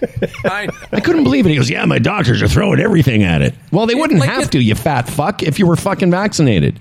And who'd sit there and listen to that and actually buy in? There's people going, yeah, Glenn. Jesus Christ. Well, and in that conversation, it's a given that the vaccine is the bad thing there, right? Somehow they skip over it. And well, that's the thing, Dan, that I heard that clip, and it's another example of, I'm going to send you guys both this article David, my older brother, sent me about sort of this mass cultural psychosis and why people, buy into all this stuff. And it really is, it's very alarming that a whole culture some of them can be sucked into this stuff just because of all of that. The Fox, the Trump, all of it. And when it becomes personal, when you know people, and we know of at least one, that still carries on with that, it's so disappointing, because your image of them, your opinion of them was at such a level, and now it's like, what? Are you talking about the guy that tweeted, what vaccines, people are still getting COVID? That guy? No, I know. Yeah. Really? I know. Anyway, Dan Duran. Dan Duran has more news. Before we get to the next story. Next story coming up. Hold up. All right, next story on the way. But first, just to add to that, because I know you like numbers, yes, Howard. Love them. And to your point about, a COVID risk, there's now a COVID risk calculator that you can jump onto. It's out of the UK, the University of Oxford. It's called QCOVID Risk Calculator at qcovid.org. And you can plug in all of that, what your age is, what kind of ethnicity you have, and all the variables that they know makes a difference in the COVID risk world. And you can come up with your absolute risk. Did you come up with, what's your risk? The risk of catching and being admitted to a hospital with COVID-19 is 1 in 7,634. Did you do our risk? No. Oh, okay. It's about me. No, I just thought maybe for the purposes of the show. Well, no, but send me that calculator. I'd love that. Right. And by the way, didn't Fred and I both graduate from the University of Awkward? I'm pretty sure we have a PhD in that. Yeah. Absolutely. I'm a doctor of awkward. Yeah.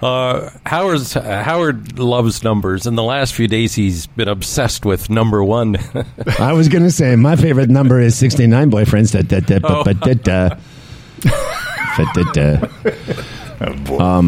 Well, no, send me that calculator. That's a great thing. And what is it? 7,000. So if that means, well, I'd like to be a little wider than that, to be honest. Well, catching and dying from COVID for me is 1 in 27,778. Still not as wide as I'd like to see it.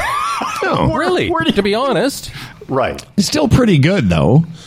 Yes, but I was hoping like 1 in 727,000. Okay, well, why don't you do this? Why don't you plug in the wrong numbers and get the numbers you want? I'm a 6-year-old boy that lives... Isn't it time for you to go have a piss? You'll be like, I'm a 6-year-old boy that lives alone in the woods. You're okay, Fred. You're 1 in 700,000 unless you get fucked by a bear with COVID. Anyway, Dan, do you want to do a second story or do you want to come back? I've got an idea. Why don't you come back after Niblet with the second half of the news? Sure. Oh, my God. It's just exciting. Let's do that. Yeah, hold people over. Yes. And maybe in the meantime, I can plug in some numbers for you. Yeah, plug in our numbers. When you come back, do that. Why don't you come back and find out what our chances of dying of COVID are? Okay. I would really appreciate that. All right. Thank you, Dan Duran. Dan Duran's news will be continued in a few moments' time here on the podcast. In the meantime, we're going to talk to this angel of a man. You know, that's right. You know, when they talk in Afterlife, how there's no angels in heaven, but there are angels on earth. Well, this is what they mean. A man whose soul is so good, who only wants the best for others, doesn't care for himself. I mean, he cares when he shoots 96, but other than that, he's cool. Hi, Timmy. Let's see what Tim's mic's up to today. Good morning, everybody. I didn't take the picture, but I took a mental picture. How about that? Fantastic. And I dressed up all fancy for you guys today, too. I see that. By the way, before we get too jokey here, I saw, was it on Facebook that Lorna's got some symptoms? Yeah, Lorna's tested positive for COVID. So we were out outside at a restaurant 2 Fridays ago with 8 people, including us. A couple of the couples had just come back from up north and had kind of interacted with some COVID people. Tested negative, but in hindsight, it wasn't the smartest idea. So anyhow, we know 5 of the 8 have had it, Lorna being one of them. I tested Sunday, super slick operation, and it came back negative, although I have some of the symptoms super mild. So right. I got to think I do have it because she does, yes. But I tested negative. Well, I think that's possible because I'll tell you, Spencer, they got it, but for a couple of days after Spencer tested negative and had all the symptoms, Timmy, and then a few days later tested positive. So I think nowadays they say you can assume if you've got some symptoms, chances are you've got it, but I hope it's mild for you. Yeah, no, it's been super easy. I've had tons of worse colds, certainly over the years. We all have. Yeah. It might help for crossing the border later to have had a positive test now, so I'll do a home one later today and then go get an official one if I do test positive. Hey, Fred's having trouble finding a place to hang out in February in Florida. I mean, is there room at your place, or is in the? He'd love that. Freddie coming? Absolutely. Actually, we've got some good specials in February, so that would be great. I mean, that's certainly right. There's somebody at the compound that's got a spare house or two. Come on. Oh, listen, absolutely. It's so hot in Florida. You go online and you think, oh, $6,000 a month, that's not bad. And then it's room in home. Wow. Just for a room. Like, it's crazy. Yeah. Tim, you were probably checking the day of the big snowstorm this week, Fred. Was that the day you were looking? No, yeah, all week long, yeah. Yeah. Let me talk, and after Fred, we should talk about, there are alternatives to Florida that you can drive to that might be cheaper. Yeah? I mean, there's some surrounding states that would have... Yeah, but are they warm enough? That's the problem. Well, they would have decent weather. Yeah. Tim Niblett is a retirement Sherpa, has been hanging out with us for a long time. Always comes with great information. Tim.niblett@raymondjames.ca. And, sometimes when people start talking about an insurance checkup, they start to the eyes glaze over and they'd rather talk about anything else. But it is something that we should all do. Take an inventory. Maybe you can walk us through it there, my friend. Yeah, I get that it's not the first thing people get excited about when they wake up in the morning, or at least I hope for their sake it's not, right? But, we wouldn't drive a car without insurance. We wouldn't live in a house or an apartment or whatever without insurance. We wouldn't have a cottage. You get the drill. So the reality of it is, no matter how good, I guess here's the biggest thing to hang on. It doesn't matter how your portfolio's doing, doesn't matter how your investments are doing, if you're lucky enough to have a pension, how much your home equity's going up. If you get, a critical illness, a disability, you pass away prematurely with improper insurance, that undoes everything else you've worked so hard to create. Now, is this age specific at all? If I'm a retired guy with a portfolio and collecting CPP, do I really need disability insurance? Because if I become disabled, you know what I'm saying? Oh, yeah, absolutely right. I mean, the needs of solutions are different at every age or stage of life, depending on your resources. Probably the same with critical illness, Fred, although, that could be something that it would be good to have it, although it's only available till a certain age. Possibly at our advanced ages, we'd be more likely to maybe want life insurance from an estate planning point of view. We might not need it from an income creation, but from an estate planning point of view. But, if you think of somebody who's in their 40s, the odds are probably higher that they're going to have a disability or a critical illness in the next decade than they would need life insurance, yet the odds are pretty good. Super high percentage will have life insurance and a super low percentage will have disability or critical illness. And that doesn't really run concurrent with the numbers. Right. Good points. What's the before I ask you about the 5% solution, critical illness and disability, but those are things I think, as you were saying, like it's sort of more important earlier than in your high earning years, is it not? Or is it just important all along the way, you think? Probably more earlier in general, of course. A cool thing about critical illness insurance, I think we're, again, of the age that you know who Dr. Christian Bernard is.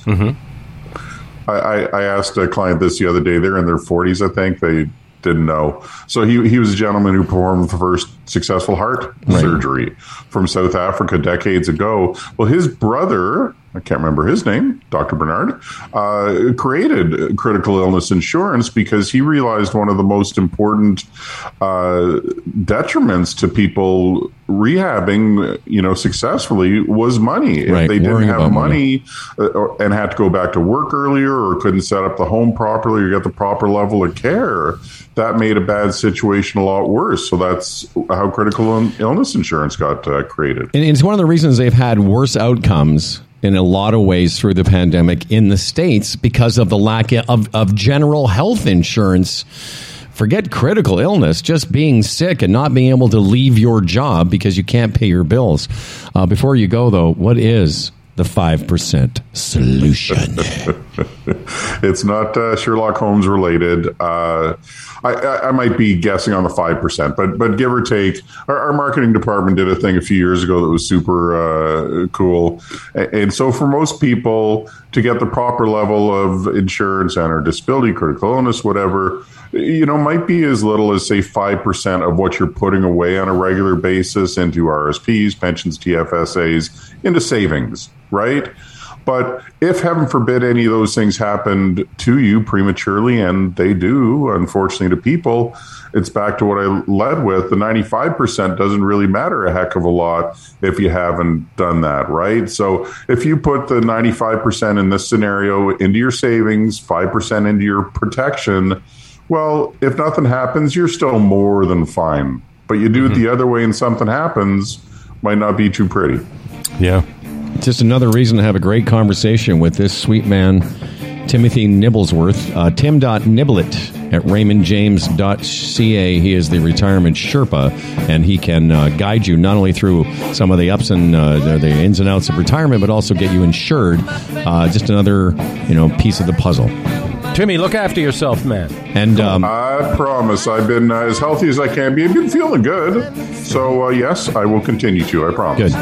And if Fred needs a place, listen, you know a bunch of guys down there. They'd love to have Fred and Delise hang out with them for a month. Come on. How about the Gator? Well, that'd be like the lead in the newsletter for the month, I exactly. think, too. How about the Gator Garage? Gator Garage might be a little cool, but it's cool. So, I could talk Doll into that. Yeah, that's right. Yeah. There's a beer fridge in there. So you can talk Doll. Yeah, Doll, we're going to live in this guy's garage for a month. It'll be great.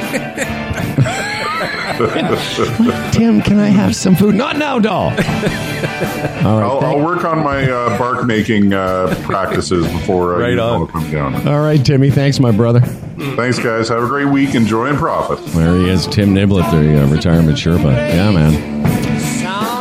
Dan Duran will be back here in a second. We'll find out how long we will live, what our chances of getting COVID are. Let's see what Dan has to say here. He sent me mine. I don't like it. Really? Yeah. Maybe it's my age. Well, he hasn't sent me mine yet. I guess he's working on it. Maybe. Yeah, there's a lot of stuff going on. Maybe after Dan, I'll play you the press conference from one of the Oilers players. You might be interested in hearing it as an ex-sports guy. I thought of you because,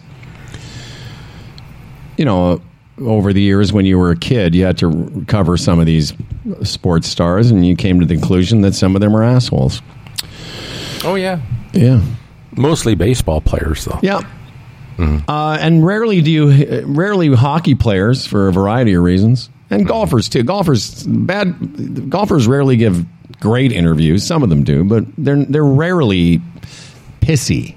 And that's what's going to come up in this audio I'm going to play in a second. Yeah, I found as a sportscaster, it was geared to income. It really was. The guys who were paid the most, like baseball players, were the worst at the time. Oh, yeah? And the best guys were CFL players. They were just glad to be interviewed. They thought it was cool that they were being interviewed, and they made the least. Well, and the great thing about a CFL player is you can interview them, as you're driving around in their Uber. Yeah. Where's this guy? Okay, I'm not even sure who this player is. Oh, I think Leon Draisaitl. Thank you. He's arguably the second best player in the league. Well, you're going to hear what he thinks about being asked questions. Because the fuck. How dare you ask me questions? Dan, how come you didn't send me my death day? I did. I had to make up some figures, though, because I didn't know your height and weight. But where is it? I haven't seen it yet. I texted it to you. Oh, you texted it? Phone. Yeah, you're doing texting now. Interesting. Would you rather I email? No, it's fine. I didn't look down at my phone. Oh. By the way, that AT&T Verizon thing, I talked about it with Fred, and he thought it was like Y2K, but I said, Dan would know. There is an aviation aspect to that, more so in the States. Yes. It says AT&T and Verizon announced they're delaying activating 5G on some towers. What they're trying to do is put a buffer zone around those airports. But the problem in the States is there's so many airports, it's hard to buffer everything. Well, they also didn't get their shit together down there. Because in Canada and many other countries that have rolled out 5G isn't rolling out as fast here as it is in the States anyway. But in Canada, they made the towers that broadcast 5G point downward around airports. So that the altimeter is the issue, and in the States there's only certain airframes or jets that the altimeter is cleared for 5G. They're slowly going through and trying to get each one of those altimeters figured out for the process. And there's also buffer zones around airports in Canada, which they didn't do in the States. Well, they didn't. So, half the airports in the States won't be affected by this at all. From what I heard, 48% was the number I read yesterday. Right, and part of that is that they haven't deployed it in parts of the States. Right. What about the Brampton Flying Club? Are we okay?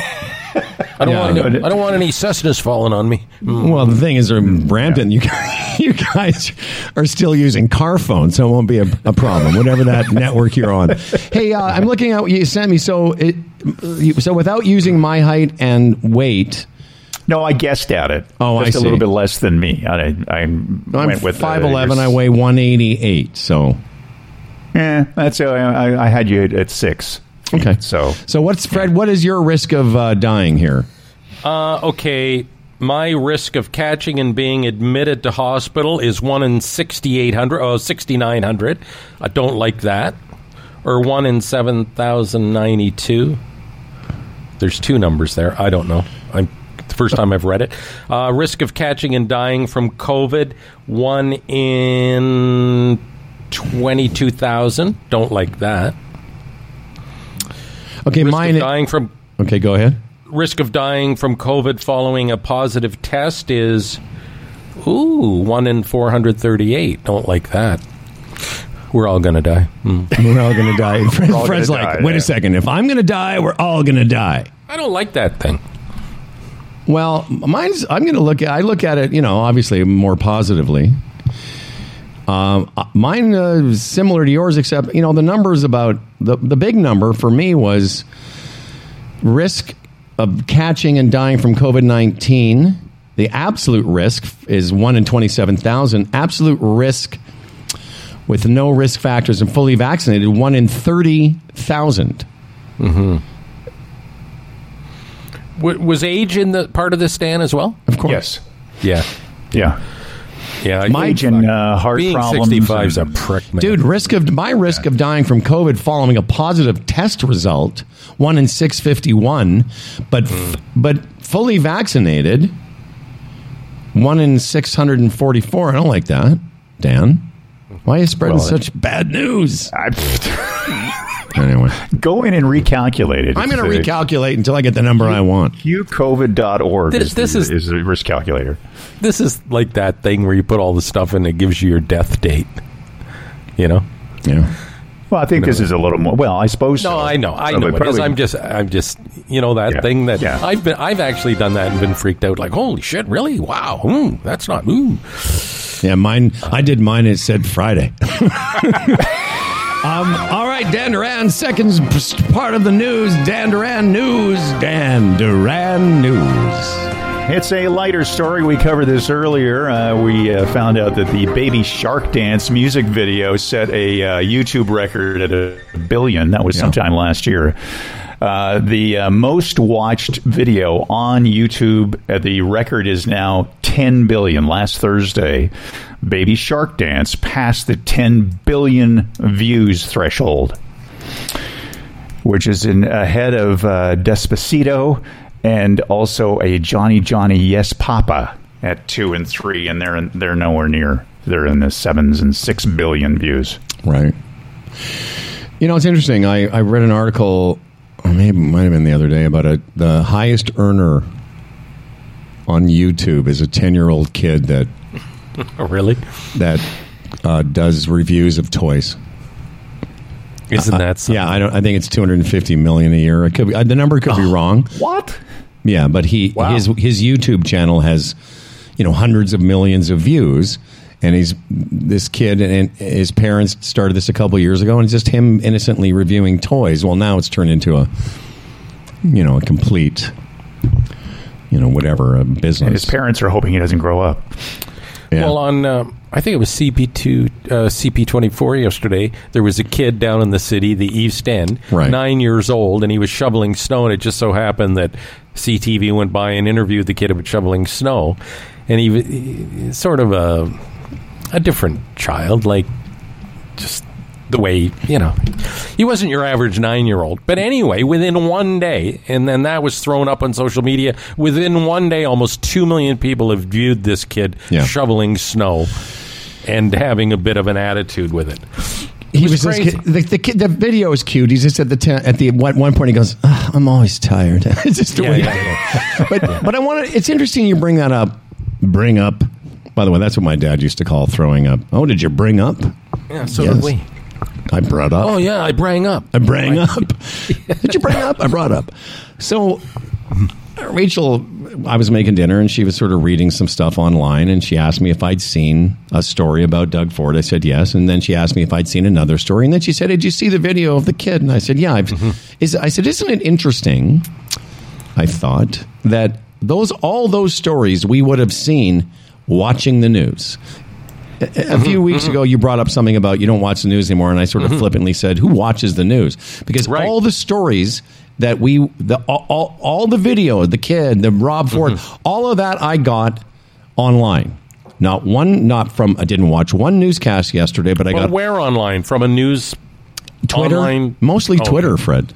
Like, Twitter for me is like the daily news. I saw the video from Rob Ford. I saw the kid. I saw the video of this hockey player that I'm about to play for you. But I just thought it was interesting that we all saw that yesterday without ever listening to a newscast or watching one. Do you get prompts on your phone from Twitter all the time? No. I don't have notifications. I turned them off. I have to go and find it. Speaking of the Twitterverse, so I watched the Ray Donovan movie last night. Interesting. But John Voight's in it. Again, great. Spoiler alert, he gets it in the end. So I told you. Anyway. Wait a second. I haven't seen it. It's a spoiler show. But then I started thinking about him, and I thought, I'm not on Twitter or anything, but I remember when I was going to John Voight, like he's a whack job. So I Googled it, and then a bunch of his Twitter feeds came down. And he's still as crazy as ever. It's all about God, America. It's still talking about Donald Trump, how much he loves him. He's our savior, these left-wing. It's crazy. And I'm thinking, if I'm, what's his name, Liam Schreiber or whatever. Liv Schreiber. Well, so when they're doing the movie and they show up the first day on the set, it's like, I guess you really have to detach yourself from that stuff. This man's a big part of this series, and he's a great fucking actor. But, man, he's a whack job. Maybe we just won't talk about it. I can imagine, listen, who knows what life on a set like that would be at that level. They might have it, whereas no one talks to John about his love of the fact that he thinks Donald Trump is the fucking savior of mankind. Yeah, almost godly. It's sickening. No, he does. He thinks of Donald Trump as a saintly, godly type. Speaking of which, I saw something on Twitter yesterday. It was a picture of a cartoon of Jesus talking to some people, and he's wearing a cross around his neck. And this guy that I follow fucking hates religion, which is why I follow him. He goes, "Why is Jesus wearing a cross?" I was like, it's just the weirdest cartoon. Like, seems weird. It's like this thing where I'm. I've been crucified on. Being crucified, peace. But am I going to save me? Anyway, so you want to hear this? Yes. Actually, so back to the idea that all our news comes from online sources and people that we follow. And, of course, I follow Mark Hebscher, one of our regular contributors, and, of course, the host of Hebsy on Sports. When are you making your Hebsy on Sports appearance? Oh, right, this week. Nice. Friday, yes. So Mark does his show every Friday. I've done it. It's fantastic, and it's a great, deep dive, as the Boone Man would say, into some great sports stuff. And Freddie will be on there, and I'm sure we'll plug that again tomorrow. But so this is, again, how do you pronounce this guy's name? Leon Draisaitl. Leon Draisaitl. Is that his name? Yes. His Seidel is dry. Got into Why does he have a dry Seidel? Maybe he should get some moisturizer. He's just being asked a question. Have a listen. Lots of reasons for why the Oilers are playing the way they are in terms of winning and losing.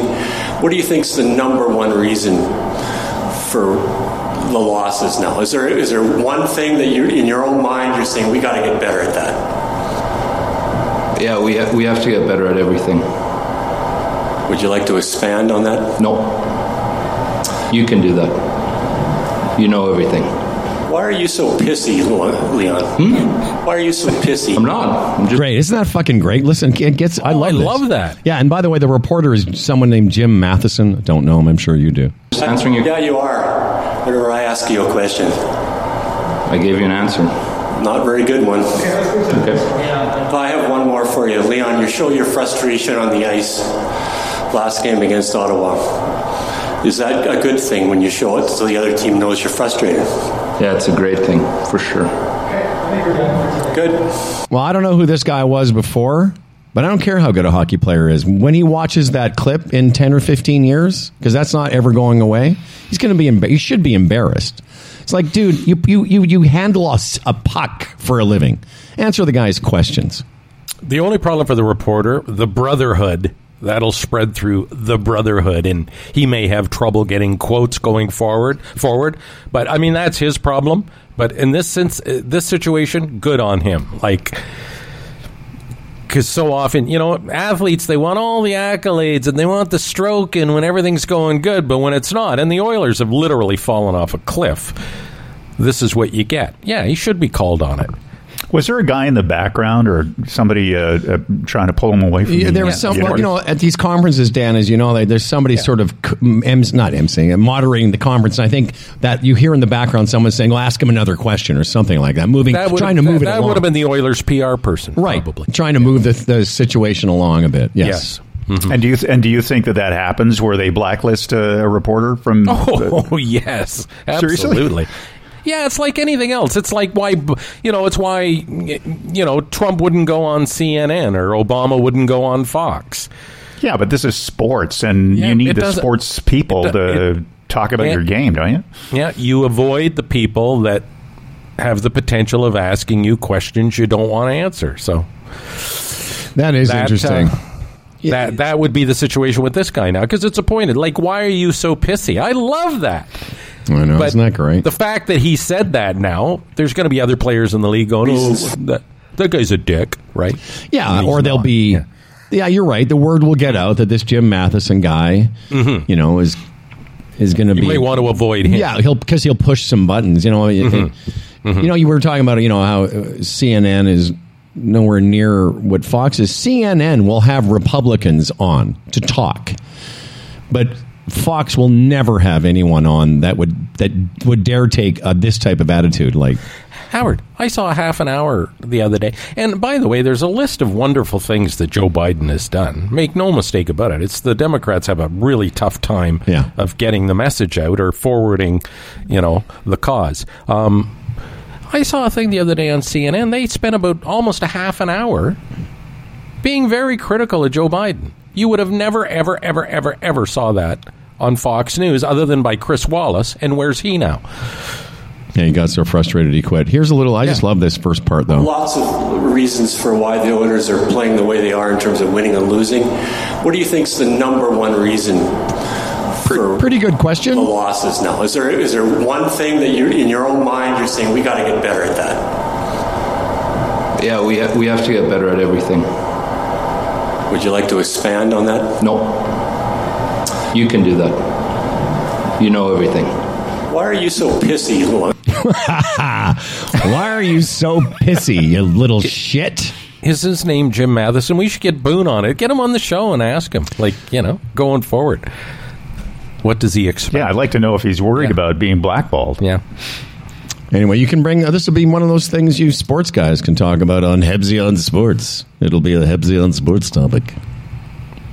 Yeah, Leon Draisaitl, out of the gate, the Oilers had the best record in the NHL. Draisaitl, I think at one point was 11 goals ahead of everybody else in the league. And now Austin Matthews has almost caught him, I think, is 1 goal behind. And the Leafs, it seems like, play 1 game every 2 weeks because of this, of the COVID. I think Matthews, by the way, he scored a goal in 9 straight road games. Not bad. Yeah, but I thought you're not really keeping track of the Leafs until the first round of the playoffs. Well, how do you not keep track of that? It's headlines everywhere. All right. But anyway, Draisaitl's all pissy because his team is, and his site is dry. Mm-hmm. He's pissy because the team is shit the bed. There you go, piss and shit. And Fred, what do you think the number one reason the Oilers are? Fred, why are you being pissy with Fred, Dan? How dare you? Well, there you go. There's your show. Thanks, everybody. Ralph Benmergui, awesome as usual. Tomorrow, very interesting. Speaking of sports, a guy that we all grew up admiring, especially as broadcasters, and just really one of the greats in Canadian sports broadcasting for the last 30, 40 years, Brian Williams will be our guest tomorrow. For all you people that are like, how can you top this show? Hoobles and Fran? Is there an Olympics he didn't go to?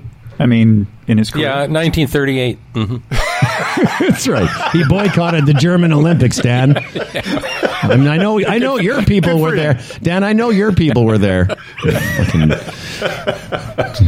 How do you wake up every day and just be German? How do you do that? It's ridiculous. There's Scottish in me, too. Whatever. You keep hanging on to that. It's an inner conflicts. Barely. Why don't you say goodbye for everyone, Dan? I'd love to. I don't know what I'm reading wrong. Read whatever you want. Put the Manscaped. You can put Manscaped in there. It's fine. Okay. This episode of Humble and Fred was brought to you by Gig Sky, the Retirement Sherpa, the Chambers Plan, Health Gauge, Canna Cabana, GoDaddy, and our newest sponsor, Manscaped, making balls cleaner and more streamlined for that extra special new ball sheen. I'm Dan Duran, and balls, balls, balls.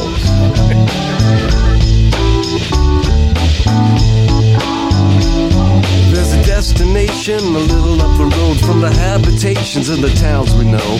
A place we saw the lights turn low, the jigsaw jazz and the get fresh flow, pulling out jobs and jamboree handouts, 2 turntables and a microphone, bottles and cans, or just clap your hands or just clap.